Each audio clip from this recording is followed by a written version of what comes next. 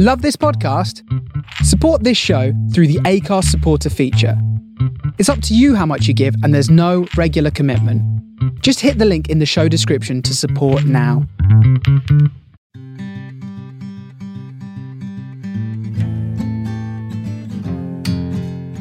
You're listening to Griefcast with me, Cariad Lloyd.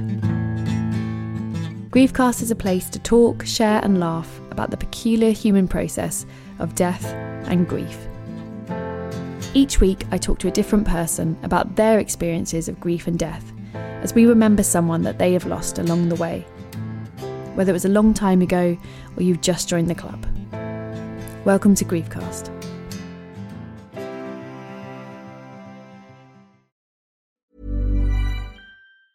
Jewelry isn't a gift you give just once. It's a way to remind your loved one of a beautiful moment every time they see it. Blue Nile can help you find the gift that says how you feel and says it beautifully, with expert guidance and a wide assortment of jewelry of the highest quality at the best price. Go to BlueNile.com and experience the convenience of shopping Blue Nile, the original online jeweler since 1999. That's BlueNile.com to find the perfect jewelry gift for any occasion. BlueNile.com. Hey, it's Ryan Reynolds, and I'm here with Keith, co-star of my upcoming film, If, only in theaters May 17th. Do you want to tell people the big news? All right, I'll do it. Sign up now and you'll get unlimited for $15 a month and 6 months of Paramount Plus Essential Plan on us. MintMobile.com/switch. Upfront payment of $45 equivalent to $15 per month. Unlimited over 40 gigabytes per month. Face lower speeds. Videos at 480p. Active Mint customers by 531.24 get 6 months of Paramount Plus Essential Plan. Auto renews after 6 months. Offer ends May 31st, 2024. Separate Paramount Plus registration required. Terms and conditions apply if rated PG.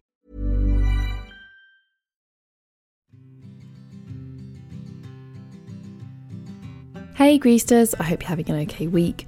Thank you so much for your amazing support and wonderful messages about last week's episode with Michael Rosen. I'm still speaking to him. He's just so amazing, and if you haven't had a chance to listen to the episode, I thoroughly recommend it because he's just such an eloquent, wonderful human. It was so nice to talk to him. And thank you for those of you who got in touch to say how much you enjoyed it or shared the episode or told people about it. I really appreciate it. If you are enjoying the series, rate, review, subscribe, as everyone says, or even just share with someone you think might enjoy it, because that all helps me continue to make this work. And if you've done it already, thank you. Have a hot cross bun. This week I am speaking to the amazing Alexi Pappas. Alexi is not only an Olympic runner, she's also an award-winning actor, a writer. She just had her book Bravey that came out this year. It's got a foreword by Maya Rudolph as well. She co-created and starred in her own feature film Olympic Dreams alongside Nick Kroll, which premiered at South by Southwest. She is an incredible person. It was such an honour to speak to her. As I said, her book Bravey is out now. It's a really, really beautiful book and very funny as well. Alexi spoke to me remotely about her mum, who died when Alexi was just 4 years old. And just to let you know, in case you are sensitive to that issue, Alexi's mum took her own life, and we do discuss that in this chat as well. So Alexi, on the show, I always start with this question, but this might be an interesting or difficult question for you to answer. We always say, who are we remembering today? So yeah, who are we remembering today? If that's a question that, having read your book, might come with certain caveats. Yeah, well, I guess we're remembering my mom, if that's the, that seems to fit the format. Yeah. And when did your mum die? She died in 1995 when I was 4, almost 5 years old. So I guess that's what I was leaning to, like, your memories of her obviously are affected by how old you were when, because sometimes I speak to people where, that person who died lived a very long life. And so you lost her when you were 4. So had you just turned, you were like heading to 5 basically? I was nearly 5 and I have only 4 memories of her actually, but they were really impactful, and I think I at least have those. And then just I have like the sort of broad strokes of how I like felt during that time, and then I'm sure you have had this experience with people, but just the ongoing relationship that we have with someone who's passed away, and it's a very much alive relationship based on our own growth. I think that's really what it comes down to, right? And our understanding of them in the world. Yeah, we talk about that a lot on the show, which I think, for me anyway, when I first realised it was quite like a revolutionary discovery, that because so my dad died when I was 15, and I always feel like it took me a long time to accept, like, oh, that relationship continues, because for so long I was like, he's dead, no, don't try and make this relationship continue, like, fuck you. Like, that's all. I don't want that. And then as I got older, I was like, of course it does, because like you said, your growth, you know, every time you grow as a person or something significant happens to you, even if it's not, you know, getting married or buying a house, and it doesn't have to be traditional significant things, just something that is important to you change fundamentally as a person, and that kind of, that conversation in your head with them continues, which is I guess, I think, like, sometimes when people go, oh, they live on through you, it's an awful thing, but it kind of relates to that conversation in a weird way. Yeah, well, you know, in this case, she took her own life, and for me, my understanding of her at that time was super confused, honestly. I did not understand, you know, I thought that it was a choice that reflected upon me, like that it meant I didn't matter enough to stay because I was so little, and I think we can only think in those terms when we're little. But also that I was fed a narrative that she had to go and that she was so sick that she was unhelpable. And I think that that was like something that terrified me, because it made me not want to become like her, because if I became like her, then some inevitable foregone conclusion might happen to me. And that was not accurate, but it was my understanding of that whole, you know, of her for a really, really long time, you know, until I experienced a depression myself, which wasn't until after the Olympics. So it's just been like a journey, you know, and I think that it's evolving. Yeah, my God. When she died, so nobody sort of explained it specifically to you what happened. They just, did you know she'd taken her own life, or were you just kind of like, okay, my mum's not here anymore? Because how would you explain that to a 4-year-old? It wasn't explained to me. Yeah, I mean, it's so hard. Yeah, totally. So, like, I just thought she died, and I basically made up a lot of things for myself before I knew, because I just didn't know, and I knew that she smoked cigarettes. So I was like, okay, she probably died of cigarettes, because I know that cigarettes are bad. And then in 7th grade, my best friend, since 2 years old, so there was this day at school, in middle school, and we were supposed to write out names. And I talk about this in my book, Bravey, but we were supposed to write out names for people we had known to have died of smoking. And everybody wrote Walt Disney, because there was like a rumor around our school that like he died from smoking. And then I wrote my mom's name, because I felt really, you know, brave and ready to share that with the world. And then my best friend was like, okay, her mom told her that she should tell me the truth. And so she told me on the bus, you know, coming home from school that day, and it was just super embarrassing and sad, because I didn't know, and I was a little humiliated that everybody else knew. And in fact, in our yearbook, the picture of that tombstone that I made out is like in the yearbook. So it's like, it's there. And how old is 7th grade for your 7th grade is what, like 12 or 13 years old? Yeah. So you were 13? like, old enough to kind of have that sense of self-awareness of like, oh, I didn't know that, I should have known that. But of course, how could you have known totally that? Yeah, you know that you should have known. And also there's that like protection over my dad, where like, do I go home and am I really mad at him now? Because like it's infuriating in some ways, but I also always have really been very protective of him, and just wanting to, I think the feeling I can only describe is, I call it dad sadness, dad sad. And there's a chapter in my book about it, because I think we sometimes, if we're left with a single parent, we have this sadness that is like a sadness we assign to them for an unfair set of circumstances that like they're in and we're in. And I think what we realize is that feeling is just love. It's not, I shouldn't have been sad for him, but at that time I was like mad and sad, and I didn't feel like I could tell him, because I thought it would hurt him, honestly.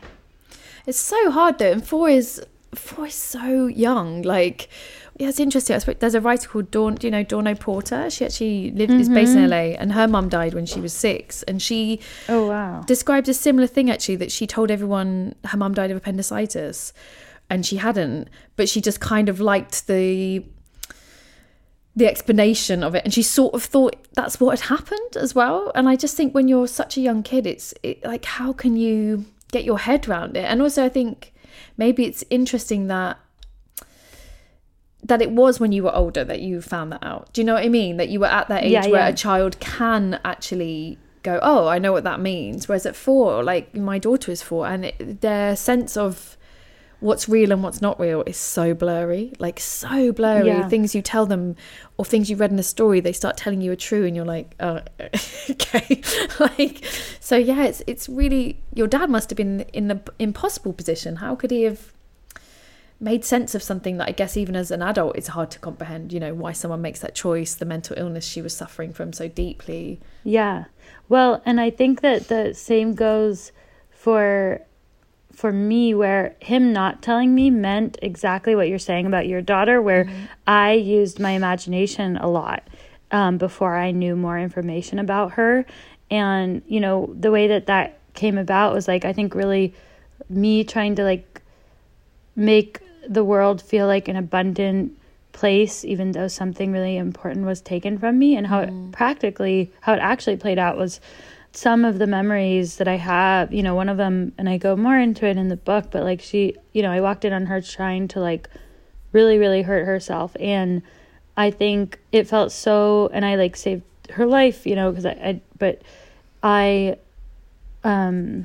think that it felt so unbelievably impossible that would happen that I didn't really know what to think of it, and my dad didn't talk to me about it at all. And I think he thought it would go away like a bruise fades. And the truth is that it wasn't going to go away. And I remember watching Looney Tunes, these cartoons, and there was a similar, there was like a similar scenario in a cartoon that I saw in real life, sort of. I mean, not a cartoon hurting. Yeah, like that kind of, like, having read the book, that kind of level of cartoon violence is kind of what you saw. Yeah.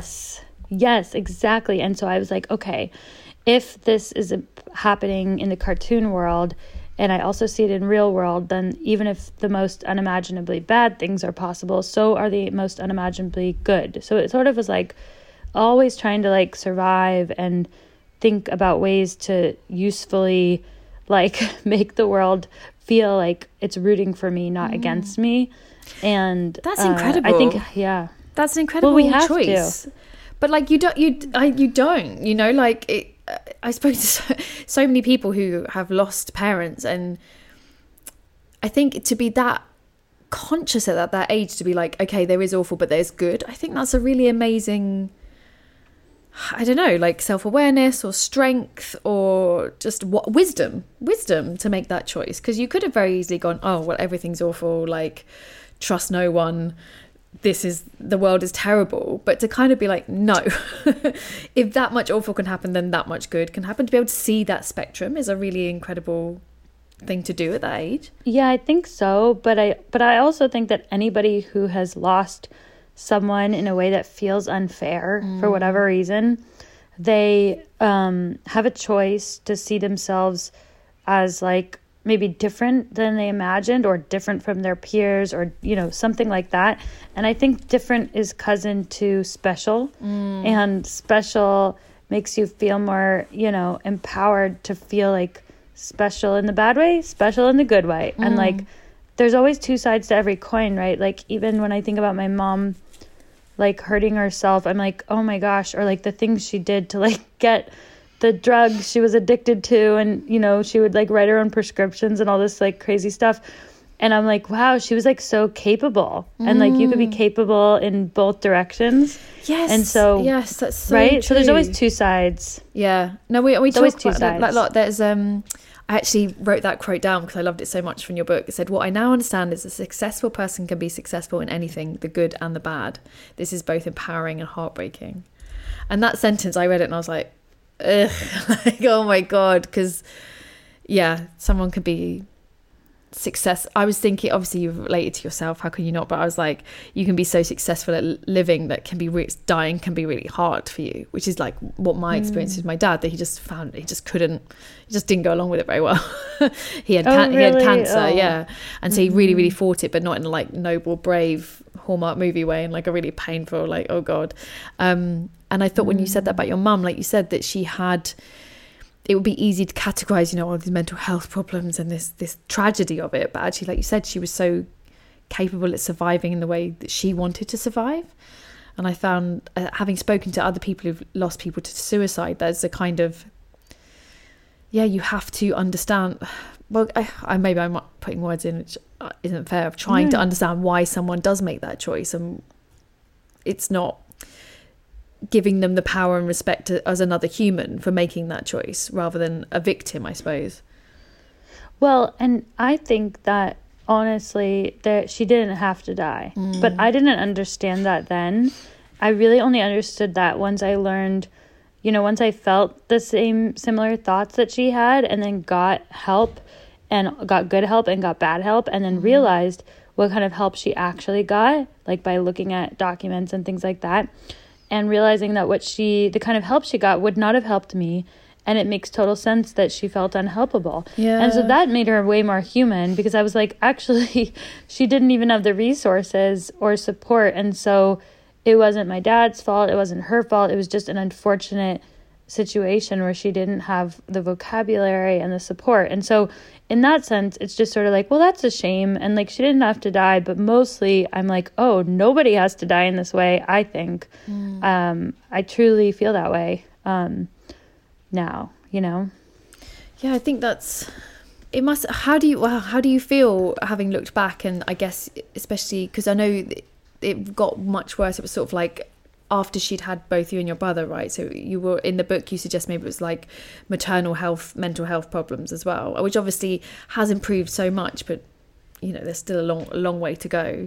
Like, how do you feel judging that from now? If she'd been alive now, would the resources have been better? Is there a part of you that's still like, that finds that painful, or have you found yourself kind of just coming to a peace with it? Yeah, I think it's one of those things where I'm like, wow, we would have been like good friends and this would have been amazing. But the most important thing, rather than like regret, is like to have a lesson, right? So like you can have regrets or you can have lessons, I think. And once you know that there's, like, I think in general in life, like, we have to be kinder to ourselves about like what we did in the past, because we were probably trying our best with the vantage point or the resources we had, like whatever it is. And the only thing that is important is that once we know there's like something that needs to be fixed, that we fix it. There's no like, I don't think there are really like fuck ups in life. I think there's only lessons as long as we make the shift. And so for me, what I really feel is that I hope that everybody has more of the vocabulary that I developed when I got help, which wasn't right away when I had depression. But when I did get that help and that vocabulary, I was like, wow, this is like totally like not what I thought it was. This is not like a cloud that ominously descends and never goes away. It's something that we can like put in front of us and think about like an injury, and we can heal. So when I think about her, I'm like, it's really sad that she didn't have like me in my book. That's really how I feel. But it makes me more comforted to know that she was a human being that I can admire and be friends with even now. Whereas when I first found out how she died and didn't really understand it, I was angry, you know, like didn't want to visit her grave and doing all that teenage stuff. Oh, I mean, we talk about that on the show, like teenage, like obviously I had that experience because my dad died when I was 15, and when you're a teenager you're so rageful anyway, and if you've experienced loss at a young age, someone's literally served you on a plate the greatest reason ever to be furious. Like all your friends have nothing, they're like, oh, my parents are so annoying, you're like, one of mine is dead. Like I can be furious, and it really fires that teenage rage. Of course once I can totally relate to that, like understanding what had actually happened, and the duality of these things of, like you said, feeling confused and embarrassed that you didn't know, but also the love for that person, and also angry. Like I think with grief, sometimes the biggest lesson I've had of just like letting all the feelings exist at the same time, as opposed to trying to be like, oh, I'm this about this person and therefore I'm this, and that's a fixed solution I've discovered. But rather being, like you said, the conversation continues. Today I'm this, tomorrow I'll be this. Like it can, you know, as a relationship with a parent who's alive, it's really complicated. and ever changing. And it comes at like unexpected times and unexpected ways, which they say, like, but when you experience it, it's like a whole other kind of like, you could be offended by it in a different way when things come at unexpected times. Like, I even remember I was in Greece training this past year, and I got sort of stuck over there during like the lockdown during the beginning of COVID for 5 months unexpectedly. Wow.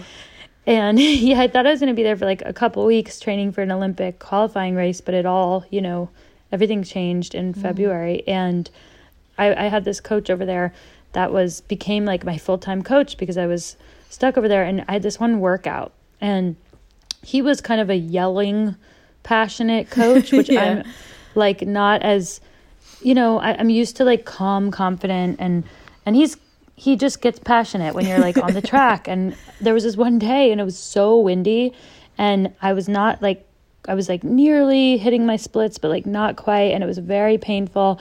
And he was like screaming at me, and like, I know this is his style and he meant so well and it works for his other athletes, but for me it just brought out in me this like deep like grief. I understand that it was grief, and I think it was because it felt the same as like hearing my mom when she was in her episodes when I was little, just screaming in our house, and it was really hard for me. And I had a talk with him afterwards where I was like, listen, like, this isn't the way that I respond best to coaching, and he was totally understanding. So that was all good, but I think it was interesting that it just totally brought back like a visceral feeling, just like a smell can. Like, oh my gosh, a beautiful scenario of this was we were premiering like one of our movies in San Francisco, and my partner and I went to this ramen shop in San Francisco in Japantown, and there was this familiarity to this ramen shop, and I was like, I've never been here. Like, I don't know why this like smells and feels familiar. And I talked to my dad later, and he was like, oh no, we used to like go there every weekend after walking Golden Gate Park with your mom, and then we like stopped going. But I was like, that's crazy. Like, I was like, I know this place, but like, I've never been here. And it was like, well, you have been there, That's so amazing that memory was like so far back there, but you, Alexi the adult, was like, I've been here. Like, that's so incredible. And it's funny, like you said, because you state in the book as well, like, you have these 4 memories of your mum, but there's obviously still other stuff, like, like deep within muscle memory that's just there. That's so crazy. Maybe what it really means is like, perhaps there are other scenarios in life where we encounter things that like simply feel good to us or comforting. And maybe it's not, maybe it's like I completely, like, I've never been to the ramen shop, or it's like a smell that just somehow, or a color that pleases us, or whatever, fabric, and I think we should just accept those as gifts and as like truly things that like come from somewhere we may not be able to pinpoint, but if it's useful, then like pretend it's ours and pretend it has that meaning, even if we can't pinpoint the origin, right? Yeah, I think especially when you've lost somebody very young, and I don't know if you're having this, that, well, you describe in the book as well, like the memories are very slippery compared to someone in their like, if they've lost a parent in their early 20s or something like that, everything gets very slippery. And we've talked about this show before, like, I can't really remember what he sounded like and stuff like that. So anything that you can find comfort from, like you said, well, for whatever reason, like, grab it. But that's interesting that his shouting, it's weird, isn't it, how some things can just take you back there. And I think not the key to successful grief, because there isn't a success to grief, but I think that's really helpful and heartwarming that you were able to experience the grief, recognize it as, oh, this reminds me of my mum shouting, speak to him, and not let it overthrow you, like it sometimes happens when you're younger and the grief just swallows you up, Well, it did actually, like, I cried. Like, I cried sure. The whole workout. But I think when I was little, I like couldn't cry. And so maybe it was like a good thing to be able to just like grieve it and cry finally, because it was like safer to do it in this context than when I was like actually in this scenario with my mom.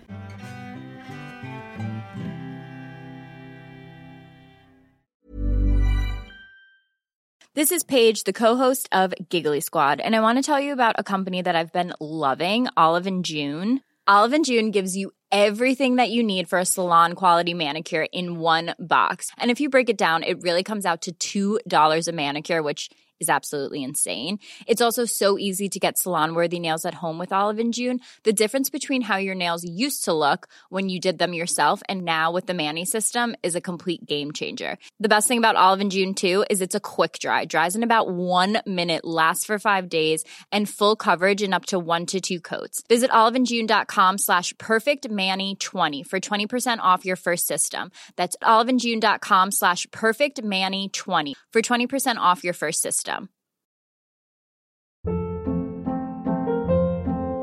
Hold up. What was that? Boring. No flavor. That was as bad as those leftovers you ate all week. Keke Palmer here, and it's time to say hello to something fresh and guilt-free. Hello Fresh. Jazz up dinner with pecan-crusted chicken or garlic butter shrimp scampi. Now that's music to my mouth. Hello Fresh. Let's get this dinner party started. Discover all the delicious possibilities at hellofresh.com. Many of us have those stubborn pounds that seem impossible to lose, no matter how good we eat or how hard we work out. My solution is PlushCare.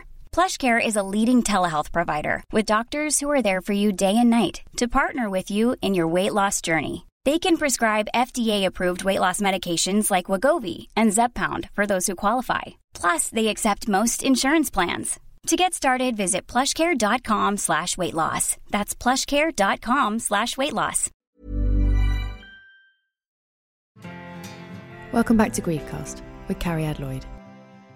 You're obviously incredibly driven, and this might be a trite question, but I was wondering because I don't do nearly as much as you, but I have this thing where I have to work, I have to keep pushing, and I have slowly pinpointed it towards grief. And I sometimes think that's unfair, it's not just because I grieve, but have you made that connection with yourself? Do you sometimes think this is so much driven from that trauma I experienced? 100%. I think without a doubt, I felt when I was little, I did not matter enough for her to stay. And that even though I did not matter to her, I would matter to everybody else. And that was the driver of everything. And it was running in a direction opposite her and just determined to be anything but that, because I, did not want to end up like that. And it drove me to the Olympics. It drove me to so many high achieving things that were ultimately outward, they were external accomplishments. And that's not sustainable either, but it is powerful. And I will say I get it, and I think I've seen it in peers where they have some trauma that drives them, and I think we have to come to some understanding eventually that it's never going to get fixed. These internal feelings are not going to get fixed by these external accomplishments. But it's certainly quite a powerful fuel, isn't it? Yeah, and I'm smiling because I'm thinking, sometimes I do a lot, or I'm burning out, and people you need to do, and I sort of think, yeah, it is also good that I do these things. You know what I mean? Sometimes we can be so quick to take them away and be oh, this is about grief, or you're trying to prove something. You're yeah, I am, but also I get to do this thing, or I did this other thing because I pushed myself. And so I remember my therapist was always you're addicted to the adrenaline. And I was I am, but also the adrenaline is paying my bills and, paying my rent. Yes, so what do you do? Yeah. I genuinely want to hear. So what do you do about it? Because people are so now what are you driven by? And I'm well, probably still some of that. Yeah. I'm trying to grow in a way where it's not unsustainable. Yeah, but I think that's it. It's the key is I guess also I've tried to accept that. Yes, it comes from the grief, but it is now also kind of part of who I am. So I like that. Trying to every decision being is this me pushing myself to an unsustainable limit to hurt myself in some way, to cause a pain? Or is this something I genuinely want and I know I have to work my ass off for it? And if it's that, it's great, because I'm a really, really determined person. And when I want something, I will go for it till I get it. And that grief and that trauma has given me that strength. Brilliant.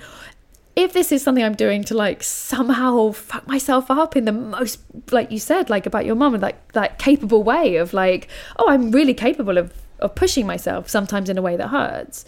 So it's just trying to be self-aware, I think. And yeah, I've, you know, I got therapy like really late, and I think I've had it for like 4 years. I just finished. Thanks. She just said, we're done. Yeah. I was like, okay. Wow. But for now, you know what I mean? Which is like, this conversation's done. You maybe need to go and not have therapy for a bit. But that's really helped me at like what I call it like catching. So like if I'm really pushing myself to unsustainable limits, I now have the ability to step out of it and be like, hang on a minute, what are you doing? Are you like watching every episode of this series obsessively, staying up to 3 a.m, like crying the next day because you're so tired because there's some anxiety there? Or are you staying up to 3 a.m. to finish a book that you really believe in? Like, it's trying to like balance it, isn't it? And it's knowing like what's driving you. Like, are you doing this from a place of fear? Yes. Or from a place of like joy, you know, or whatever, positive. That's so interesting because even when it comes to like really practical things, like, so my dad was a hoarder, which was like his response to, I think, my mom passing away, was like just saving like newspapers and quarters and things. But I think I have like a little bit of that, and that's something that I always have to ask myself, like, if I'm buying something or keeping something, am I keeping it like out of fear or something else? And let's give an example. So like I always wanted like a writer's room for a TV show that I actually now have, which is so exciting. But when I didn't have it, I would like keep backpacks or notebooks and be like, this is the backpack I'm going to wear to my one day writer's room. And I thought it was really cool and cute. But then I spoke to my person, and they were like, look, if you have so many backpacks and so many notebooks, you might have such a cluttered house that you don't even get to that writer's room in the first place. And that's like a way, that's coming from a place of fear that I won't get there without these backpacks or whatever. But actually you're not going to get there with them, because you're like, you're ruining your workspace and you're ruining like the vibe. And so that's like an example of like, okay, I need to get rid of those things because those items are fear items. And then but then there are other items where it's like, it's not a fear driven thing. It's like whatever they say, it sparks joy and all that stuff. I think, and it's really, I think that, again, it's a thing of like, when we use this phrase, be kind to yourself. And sometimes it can be like, what is, I'd like to eat chocolate and watch Drag Race. Like, is that just all day? Can I do that? And I think that's so interesting of, just the self-awareness. And I mean that of just stepping out of yourself sometimes and like looking and being like almost like a friend, like, hey, why have you got those backpacks? What are all these? And if you're like, no, it's a cool thing, like you said, because it's because I want this, and then being like, hey, you know what, like all those backpacks might be making you feel really shit because there's so many now, and you know, you're waiting for this thing. So it's like trying to always assess from yourself. But I don't know, I think, I'm sure everybody has this. It's just if you come, and I thought in your book, Maya Rudolph's introduction talked about this as well really beautifully, of like when you have trauma early on, like as a kid, you react oddly because you're a kid, so you don't know what you're doing, so you just make these leaps, and these things mean these other things. And so I think sometimes as you get older, you're having to untangle like a child's brain slightly of like, hang on a minute, what was I thinking this age that made me think this would work, or like this would, but I'm sure adults do it too. I just think if you're a kid, it's sometimes easier to see that thread.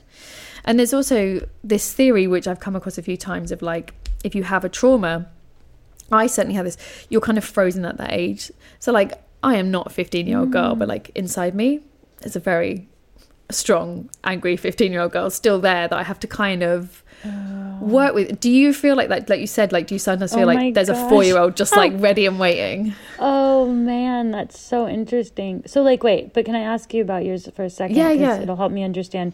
So is yours like the same as you actually were, or is it like the one that is like getting what she really wanted at that time or needed? Like, what is the behavior? Is it like the same exact stuff repeating, or is it like it's expressing itself as it never could? Like, that's interesting. God, I guess I feel like that's my, what's the word, like my instinctive reaction is still the 15-year-old girl, as if like the neural paths got burnt then. So if something happens I don't like, or someone annoys me, like I can still react like a, oh my god, like so annoying, like, and I can kind of feel that 15-year-old. And then I have to be like, you're not 15 anymore. Like, I have to kind of talk myself back from a reaction and be like, hang on a minute. Okay. Why? Yes. Like, but that's like my go-to if something frightens me, or I'm upset by something, to be fair now. And then what happened to me was when I had kids, it was like really upsetting, because I was like, I really can't be a 15-year-old. Like, that girl didn't have children, so like I have to let her go. And in letting her go, I kind of had to grieve again. Like, obviously it was like, oh, I was holding on to her because my dad knew her, so I was like kind of keeping her really close and safe, because it was like, well, my dad knew that girl. And then getting to the place of going, you're not her anymore, and that's okay. But like, she obviously, I guess she felt safe. She was like someone my dad knew. I think it's probably the simplest way to put it, but this is all very like my theorizing. No, I like hearing it, because I'm like, oh, that makes sense for me too. Except mine's like a 5-year-old. yeah, and I think I think it's really interesting. There was another writer who did the show who I'd done a acting job with, and when he told me the age his parents had passed away, I was like, oh, because he was a teenager, and I was like, we get on like teenagers, we talk like teenagers, we've still got that like school mentality. And I was like, oh, I see it. It's, you know, and I've had friends who've had other traumatic events when they were much younger, and yeah, they've said the same thing. Like, they're like, I want to dress like a child, I still want to be 6, like that's the dream. Like, that's what I'm holding towards. Yeah. Wow. Okay, so maybe that's true. I mean, I think that I've had to like, and I'm still honestly working on those like gut reactions to things when like they feel like really upsetting. It felt like the lesson that I learned as a kid was that, like, you know, my mom got things by yelling because she was like bipolar and stuff. And so I think it was like, that's my first impulse, is like that's the most effective way to get attention. So that's hard. That's really hard. Yeah. And it is interesting to talk to someone like you, because I think I've like talked to a lot of people who have not this experience, you know, and so it's hard to even understand like what to ask myself, you know. And I think this is really exciting and cool, because you know certain questions, because you maybe have asked them of yourself, that are relevant to anybody who's gone through this. It's also like, you know, with Maya's foreword, I think the coolest thing, I was so honored for that, but I think the reason why that relationship came about was because when I met her, I didn't know that she had lost her mom young, but I just felt something familiar. And it actually reminds me of what you're saying that you've had with people who like had that teenage experience like you did. So Maya lost her mom when she was young, like a little bit older than I was, but not, you know, a couple of years. And I think, you know, I think we grew up similarly with our like single dad and older brother, and that was part of it. But I keep using the narrative of like we grew up similarly, but it's actually like also that we had that experience at that age. So I think that's what I'm learning here in this conversation, is that there's also like a time capsule element to it of like what you tend to be because of the exact moment that this stuff happened. And I found like when I met someone there's an episode with another comedian whose dad died of cancer at 15, and in that episode you can hear both of us being like, oh, yes, oh my god, yes. And like, I think there's something, like you said, that familiarity of, and obviously every grief is different, like no one has the same experience as you, but just something like getting how it felt to be that age when the world went upside down is really like, I just found that like so helpful and healing, because it was like, oh, I felt so crazy, I felt so weird, I felt like this really strange thing had happened to me, and actually there's all these other people having these experiences that are similar to yours. And yeah, I can understand with you and Maya that like just going through something very painful when you are at that age. I mean, that age is so young, and it must have been so confusing. And you know, it was confusing enough at 15. And I really felt my biggest problem at 15 was like I didn't have the vocabulary. That was my struggle. Like I felt like I just didn't have the words really to say what was going on. But I can't imagine being, like you said, 4 or 5, like you don't even know what the emotions are. I knew what the emotions were. I knew I was very sad and angry, but I didn't know how to speak them. So I can't imagine what you had as a much smaller child. Yeah, I think that does bring us together. And also it's been interesting because I feel like also a connection with like single dads when I've learned that that have kids who, just because I have such a like, admiration for my dad, but also an awareness of how hard that must have been for him. Yeah. And so I think that dad sadness, again, it comes through, like, not just with my own dad, but with, I wrote in the book about an interaction I had with Bill Hader, who, of course, he's divorced. It's not, no one passed away, but it still had that feeling to me of, like, a dad, kind of like the visual I have is, like, alone in, like, a dollhouse with, like, screaming kids running around that are, like, confused and want normalcy, and it's totally a projection. It's not true, but it reflects, like, I think how I feel about my own dad, which is, like, I'm more sad for him than for me, and not because like he lost my mom, but because of what he did for us. So it really truly is just love. Like, it's a gratitude. Yeah. But it can be both, can't it? Like, I think that's the thing that we're talking about. Like, you can feel so sad for that parent because it was really hard. And I guess also when you're a kid, you didn't understand. So when you get back and you get older and you're looking back, you just get this, like, it's new to you. That's new knowledge, like, oh, this was hard. I didn't think it was hard because I was just trying to cope with my level of understanding. So yeah, then you sort of left with this new feeling of, like, oh, I see. I just thought that was our life, but actually, God, that must have been so hard for you. And I think that's hard if you experience things. They burn deeper sometimes, don't they? Because you're an adult and then you're understanding it. So the understanding is like, whoa, I really understood how hard it was for you. Yeah. And I think that was part of the reason why writing the book was, like, felt very important to me, because I felt like it was like an account and a demonstration. I mean, it was important to give the world, like, a vocabulary, and I felt really grateful about, like, being able to communicate an experience in words, which is different than just the experience itself. But also I felt like it was, like, something to bookend all the things that my dad did for me to help me grow up okay. And, like, the end of it is sort of like, I will be okay. And, like, that moment of kind of, I don't like the word, like, the phrase, like, divorcing your parents, but some sort of separation from them where, like, they don't have to feel so responsible for you anymore or overcompensatory anymore, because you've done it as a team. You're okay, you're gonna be okay. Like, the grief will still come, but you have your tools, and, like, you can handle it. And so I think, some people are like, why are you writing a memoir when you're 30? The life you've lived, Alexia, yeah. Some people you're like, you didn't need to, but with you I'm like, yeah, there's enough material in there. Like, it's not like you just won one reality show and it's like, oh, here we go, here's my memoir. Like, you've done so much. Well, listen, I won't keep you much longer, but it was so nice to talk to you. And I was just thinking, the way you describe, there's that lovely phrase in the book when you say, like, your dad came in to you every night and just said, like, you're a good kid. And I just thought that was that was just so, again, I hope sometimes I get parents listening who have been bereaved themselves and are worried about the kids, and I'm always telling them to, like, listen to the episodes of the ones of us who lost parents. Like, we're okay. There's pain and there's sadness, but we're okay. And I think you're a great example of that. But he did it, I think, to, like, almost like manifest something that he didn't know if it was true or not. Yeah.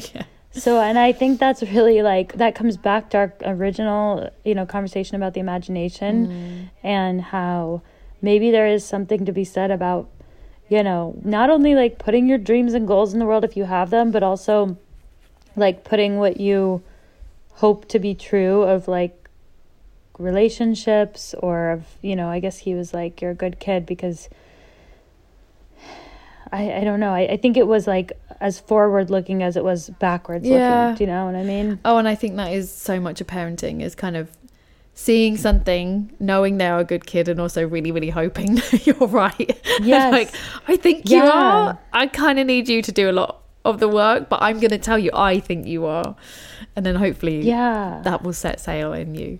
Yeah, and the book, I mean, that's what's been so fun too, is, like, I think it is as much about the parenting side as it is the growing up piece. Yeah. Because, like, my dad did a good job, like, but it was all intuition, and it was not, like, beautiful. It was, like, rough around the edges. But it, like, was the right thing somehow, because I am where I am because of all that stuff, and I think where I am is truly good, Oh, it really is. It definitely is. Oh, Alexi, thank you so much for talking to me. The book is called Bravey. It's brilliant. It's so wonderful. I'm so grateful, and I really appreciate this. You can follow Alexi on Twitter and Instagram at Alexi Pappas, that's ALEXIPAPPAS. Her book Bravey, BRAVEY, is out now. It's a wonderful, wonderful book. You can also follow us on Twitter and Instagram at The Griefcast. The show was edited by Kate Holland with music from the Glue Ensemble. And remember, you are not alone.